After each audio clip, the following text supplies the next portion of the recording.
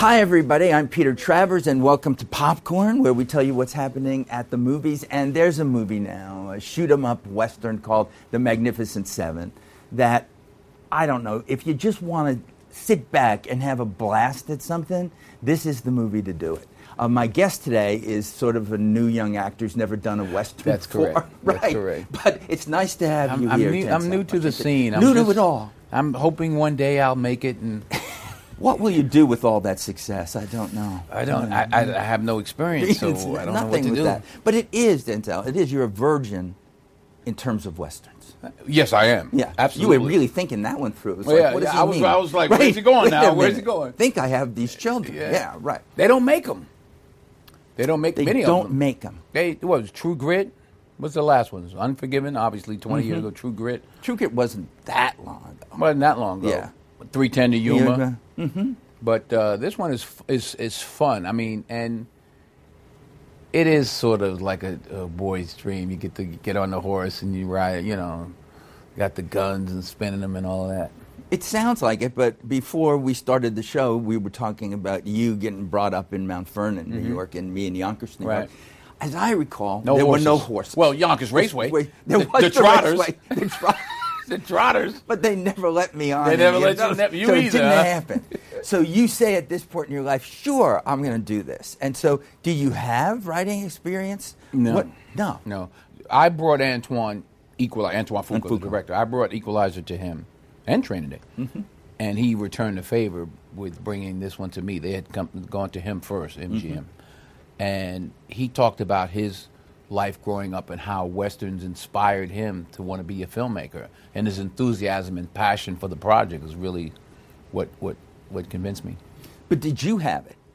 When you were growing up, were you watching Westerns? Not really. My father was a minister, so we didn't go to, King of Kings, 10 Commandments. That was it. That was about it. That's why you did the Wizard Preacher's of Oz. Wife. Yeah. Once a year. That was about it. There's no cowboys, there's no shooting. We saw Bonanza. But, see, that counts. Well, but it was a double-edged sword because I knew we had to go to bed at the end of Bonanza Sunday night. So I liked it, but I didn't want it to.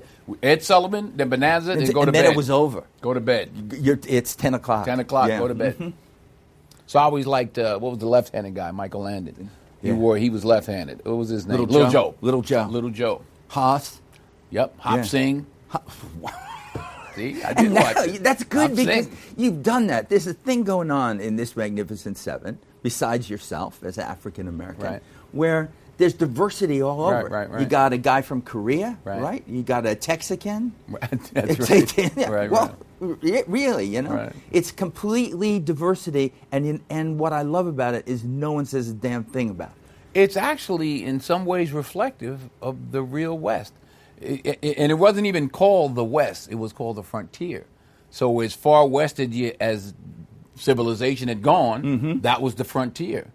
And you had all kinds of people that were trying to make it. And if you had ability and strength and determination, be you black, white, yellow, you could carve out, a niche. You could do it. You could do it. But was that always the idea, is to make this a diverse Western where nobody threw it in your face? No. I mean, you could talk to the filmmaker about it, what his idea was. But I'm sure that Antoine. But no, we didn't look at it that way. We didn't say, we got to make sure we... Because it was already, I guess maybe by the time the script came to me, it was already in the script.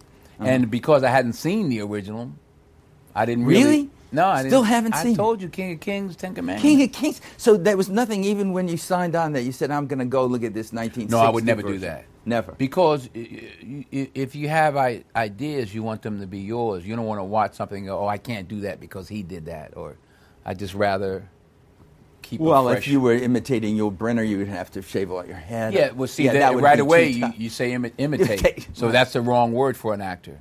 I don't want to imitate anyone. And both films really were, as you know, were inspired by Seven Samurai. That's right. Did you see that one? Of course. Of course. How? Yeah, of course. Yeah. Well, it's good because that was like the middle of the 50s. Right. That Seven Samurai came out. I think. Yeah, and then comes 1960, we get this one. So it's been a long time before somebody did a remake like this one. I don't know why they wanted to, but I'm glad they did. I enjoyed it. I enjoyed riding. and gun spinning. We all got pretty good. Well, Chris Pratt told me that he's the only one that was good at it, and that you were basically trying. Oh. You know? No, actually, Emmanuel, the Mexican kid, was the best. He was the best. He was the smoothest. He could spin them sideways and do all the. But I had my little bit I could do. I hear that you brilliantly decided to shoot it in Louisiana, where the temperature would always be over 100 degrees. And it rained every day, and we got 2 months behind, so they could save money, which ended up costing them money. Costing them much more money Penny to do wise, that. pound foolish. What does that do to all of your moods? Black man with a black hat, with a black shirt, with a black vest, with black pants, black boots, black socks, black underwear on a black horse, and it's 105 degrees. All you could be was cool. You had to be. It was too hot to overdo anything. Yeah. Could you will yourself to being cool? Can you convince yourself it's okay? No. But no. The saloon, they kept the air conditioning in the saloon, so everybody kind of hung out in there. But it made it worse because as soon as you walked out the door, But Antoine actually wanted that sweaty kind of, He got it. Yeah, he got it. You got to be trusting him. I he did direct you to that Training Day Oscar. That's correct. Yeah. Chris Pratt also said he would have been really great in Training Day. Did he? Yes. Chris, that would have been interesting. It would he would have been 6 or something when it came out. But how is working with this guy? Chris. Yeah. And I mean this. He has a quality, and the only one else that I've worked with that has it is Tom Hanks, where you just like him. He's a good man. He's a decent, wholesome, funny, big dude, but likes to just fish and hunt. I don't even think he realizes he's famous. He's just a guy, So he was could relate to him in that way. Just easy to get along with and funny. And so it was easy. So when you're growing up in Mount Vernon, are you a good kid? You say that your father is a minister. Right. Any trouble? Well, come on, Denzel. I was mischievous. Mischievous. My 3 closest friends did quite a bit of time. Really? Oh, yeah, in decades. And my mother had enough sense to get me out of that situation before it was going to be my turn. So I was what they call throwing rocks at the penitentiary, but I never hit it. What saved you from it? My mother, basically. She did it. I mean, she taught us right from wrong, but just the grace of God, I never got caught. There you go. Let me just call it what it is. I never got caught. I never got caught. That was lucky. Yeah. And then it was good, and then you could. But did you ever? But I also knew right from wrong, so I didn't want to go too far. But I dipped my toe in the water. But I didn't. And then so in the 9th grade, she got me into a private school, and my 3 closest friends started heading further and further in another direction, and. One did 28 years, one did good 20, and one did 12. What about your dad being a minister? Was that ever an ambition of yours to do it? Well, I thought about it, but it was because we had to go to church. I hated it. Because you had to go in the morning, you had to go at night, you had to go in the afternoon. It was like a job, So, no, I rejected it in my early, teen years when you're working stuff out. But you got interested in the theater, right? Pretty early, didn't you? No, in college. That's early. Yeah, I was, and I told my children, there's nothing wrong with a good liberal arts education, and you don't have to know at 17 or 18 what you're going to do the rest of your life. So I was actually pre-med because I thought, you go to college and you be a doctor. Then I went political science, pre-law. Well, first of all, I took a course, chordate morphogenesis. In the chemistry course, and not only could I not spell it, I didn't know what you I don't know what. Yeah, chordate morphogenesis. You just like saying it, don't you? Yeah. That's all I remember about it. And I may be saying it wrong, but I found out I wasn't doctor material. I found out I wasn't lawyer material. Then I started studying journalism. So I was actually working my way toward the arts. I didn't know it. So I went from pre-med to pre-law to journalism to acting by my junior year of college. And you got to basically play all those things. Yeah, I guess I have. Right? Well, remember that commercial? kind of did. I'm not a doctor, but I played one on I TV. played one on TV. Yeah, That's true. it. You did do all of that. I doctor, lawyer. What was the third thing I said? Journalist. Journalist? Yeah, Pelican Brief. Yeah, Pelican sure. Brief. So you did all that. Yeah. So do you feel that you've lived all these lives by doing what you're doing? I have a great job, because I'm not a method actor, but one of my favorite books is Uta Hagen's Respect for Acting. Mm-hmm. So I get into the parts, but you get to get on a horse, you get to, one day you do this, you do that. So you get to experience different lives. I mean, when I did the movie Flight, I got to get in the flight simulators, mm-hmm. and I didn't have to learn how to land because we were going to crash anyway. But you learn how to learn how to take off, and you get to put your toe in different worlds, toe in the water. What about your kids? When they're growing up and they're looking at you, what is the reaction to you being in all of these movies? They don't know any different. I remember my oldest son who, shameless plug by Dad, who stars with The Rock on Ballers. Mm-hmm. And his sister, by the way, is a really great actor, Olivia Washington is a great actor. But I remember when he was a kid, he's like, Dad, it's such pressure, you're so famous. And I was picking him up from school. I said, your friend Joey's dad runs the studio. If his dad doesn't give me a job, you don't go to school here. So don't get fame mixed up with real power. Mm-hmm. I said, you be nice to, and by the way, be nice to Joey, your friend. So he kind of put two and two together. He took that advice. Yeah, well, he didn't realize, fame mm-hmm. is good, but it's not necessarily power. But you've had it consistently. It's pretty good. I mean, the first movie you did is Carbon Copy, right. which doesn't live in the time capsule of great comedies. No. But you must have learned something from doing that movie, that first one. Actually, George gave me a clue George Siegel about Westerns. I was doing a play. Look, it all comes together. It all comes together. I was doing a play called When the Chickens Came Home to Roost, 1981, about Malcolm X. Mm-hmm. And there's an entrance I have in the play. And George said, you got to remember, act like an old Western when the bad guy, the gunslinger, he comes in and he stops before he opens the door. Because my entrance in the play, I had to open the door and I walk in. He said, no, don't open the door and walk right in. Open the door and wait. Now everybody leans forward, waiting. Then you walk in. So I did that. I did that in Magnificent Seven. I walked up to the saloon. I don't know if the way they cut it, you can't tell. But I actually got that advice from George Siegel. Pause. Take that pause. You can never get advice early enough. It's going to come back and do it. I mentioned the theater because at the end of this year, you're doing what I think has to be a passion project for you in doing Fences. Mm. It's good. Something I've heard people saying they were going to do it from 1985. Right, that's right. August Wilson Eddie Murphy and James Earl Jones. That's right. To do it was supposed to happen and it didn't happen. Mm. Why is it a passion project for you? Scott Rudin, 7 years ago, maybe 2009. Mm-hmm. He sent me the screenplay that August Wilson wrote. He says, "Read it. What do you want to direct it, produce it? What do you want to do? Whatever you want to do." I said, "Well, let me read it first." Mm-hmm. So when I read it, then I said, "Okay, wait a minute. I got to go back and read the play." Then I read the play, and I'm thinking I'm too young because I'm thinking when I was young when I went to see James Earl Jones, mm-hmm. and it says 53. And I'm going, wait a minute, I better hurry because I'm too old. So I called Scott and said, let's do the play.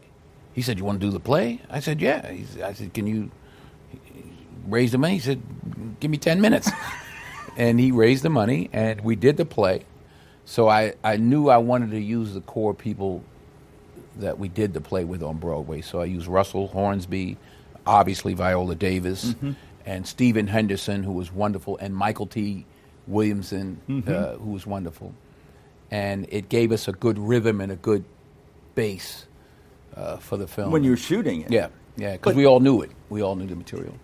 I don't know if everybody knows if they've had the chance to see these plays, but August Wilson has written, 10 plays about being black in America mm-hmm. through different decades mm-hmm. to do that. And not even just being black in America. Fences is really a universal story about love and betrayal and, and family. It's set in Pittsburgh. It's set in Pittsburgh in the 50s. In the 50s. And he's an old over the hill wannabe baseball player who's frustrated about it. Mm-hmm. And I don't want to give it all away, but I can tell you, Viola Davis, like in the play, she slays them, and Stephen Henderson and Michael T. Just great performances. So did you also want to do a lot more of August Wilson's plays? I made a 9-picture deal with HBO to produce the other 9 August Wilson plays. So I already have the screenplay for Ma Rainey. Ruben Santiago Hudson adapted, who wrote Lackawanna Blues and won Emmys. He adapted it for me, and hopefully we'll shoot that one next year. So I'd like to do one a year for the next. That's an ambitious undertaking. It is. Produce, it is. Even if you're not directing it. It is. And it might, maybe less than one a year when it's right and when the material's ready to be, filmed. You've done kind of every medium that somebody could do in what you're doing with the theater, with film, with TV. Look at those years you were on St. Elsewhere. That's correct. Yeah. You must think you're a doctor. No, come on. After a while, people must stop you and say, "Can you look at this little spot?" No, they don't remember. They don't remember St. Elsewhere. Yeah. I don't know. It's just. People don't come up. They don't mention St. Elsewhere much. Really, they don't come up to you me. and say, "I loved you in blah blah." Yeah. What's wrong with Malcolm X was just great. They don't say that to you. I've learned, like I said, movies belong to the people. Yeah. Sometimes it's movies, and not to say I didn't like St. Elsewhere, I did. But sometimes a movie that I hated is somebody's favorite. So I kind of go, you know what? That's why I say movies belong to the people. You make it, you see it, you talk about it, you promote it, and then I'm on moving forward. Can you tell when you're making, without mentioning the name of the movie, when something's not working? Yes. And can you tell pretty soon? The ones I'm thinking of, yes. Yeah, I can see whatever he's thinking of right now. Yeah. Well, this is it. Yeah. And sometimes you can think it's going to be, you got something and it's not, but I haven't had too many real clunkers. But even some of those are someone's favorite. Well, I have ones that I do that might not have been the biggest hits. Right. But people always say when I've had actors who have been as successful as you are, I usually ask them, are there 1 or 2 movies that you did that you were really proud of that didn't find the audience that people could find now? That they could go rent. Well, and they stream. do. I was just talking to someone who was talking about Devil in a Blue Dress. Yeah. Yeah, that's a lot of people's favorite. There's a young guy was saying today his favorite movie of mine was Devil in a Blue Dress. And I have a thing for The Mighty Quinn. Is that right? Yeah. Oh, see, there you go. Without terrible accents. Come on. We couldn't get that Jamaican accent. It was between the me and feeling. Robert Towles and the accent, yeah. Well, that's a hard one. You have to do accents. But I bring that up because, as you know, from the last time you were here, we always end in song. Okay. Do something that's in your head. A song? Denzel, I want to remind you Let me because tell you you a don't story. do it. I'll tell you what you did. What? You sang. Because you haven't done the big screen musical No, yet. let's get it straight. No. I didn't sing. You sang. Not only did you sing, I attempted to Over sing. the Rainbow. Brilliant. Somewhere. God, did I that. hear my wife. What? Because she cringes whenever I try to sing. She doesn't like it when you sing? I actually did an audition for, I don't remember the Broadway show, and Pauletta, this was many moons ago when we first met, and she came in and accompanied me. She's a classically trained piano player. Mm-hmm. And I sang Just My Imagination by The Temptations. It was just my imagination. And it was, thank you. I was no, thank you very much. Thank you. It said, like, and so and you that know how it is bothered when you you? audition, and it's like a black hole. You can't see the people out there. They're in the dark, and you're up on the bro. And, of course, the person before me could sing like Caruso. But there must be something in your head that you have in your heart that you sing when you're in the shower. Something that's going on. What did you sing to Chris Pratt when you were doing Magnificent Seven? That theme which comes in at the end, the Elmer Bernstein one? Yes. That was great. That was good. That was pretty good, yeah. I heard you can so carry I'm it just too. looking for something. Look at me trying to change the subject. We'll do it. And you're not buying it. I am not buying it. You know, you don't have the gun. You I'll can't make do a deal this with to you. me like this. I'll make a deal with you. Yes, it's a deal. A duet. I'll do it. Whatever Here we you go. say. What are we going to sing? All the way. Oh, Let's do that's that. interesting you said that. I'm using Little Jimmy Scott's Day by Day. Oh, we can do that. Yeah. Look at this. Here's come the on, guy. all the he's way. a bounty hunter in this. He's like, come on. He's afraid of nothing. Day by day. Oh, no, all the way, all the way. When somebody needs you, it's no good unless she needs you. All the way. That's all I wanted. Look at that. It was beautiful. Happy to be near you. I don't know the lines, but it doesn't I'll matter. follow you all the way. Call Scott Rudin and tell him to do a musical version of The Magnificent Seven. Only if you'll be in it. I'll be in it. I got witnesses. I don't know what I'm going to be. I got witnesses. But I'm in it. It's a deal. It's a deal.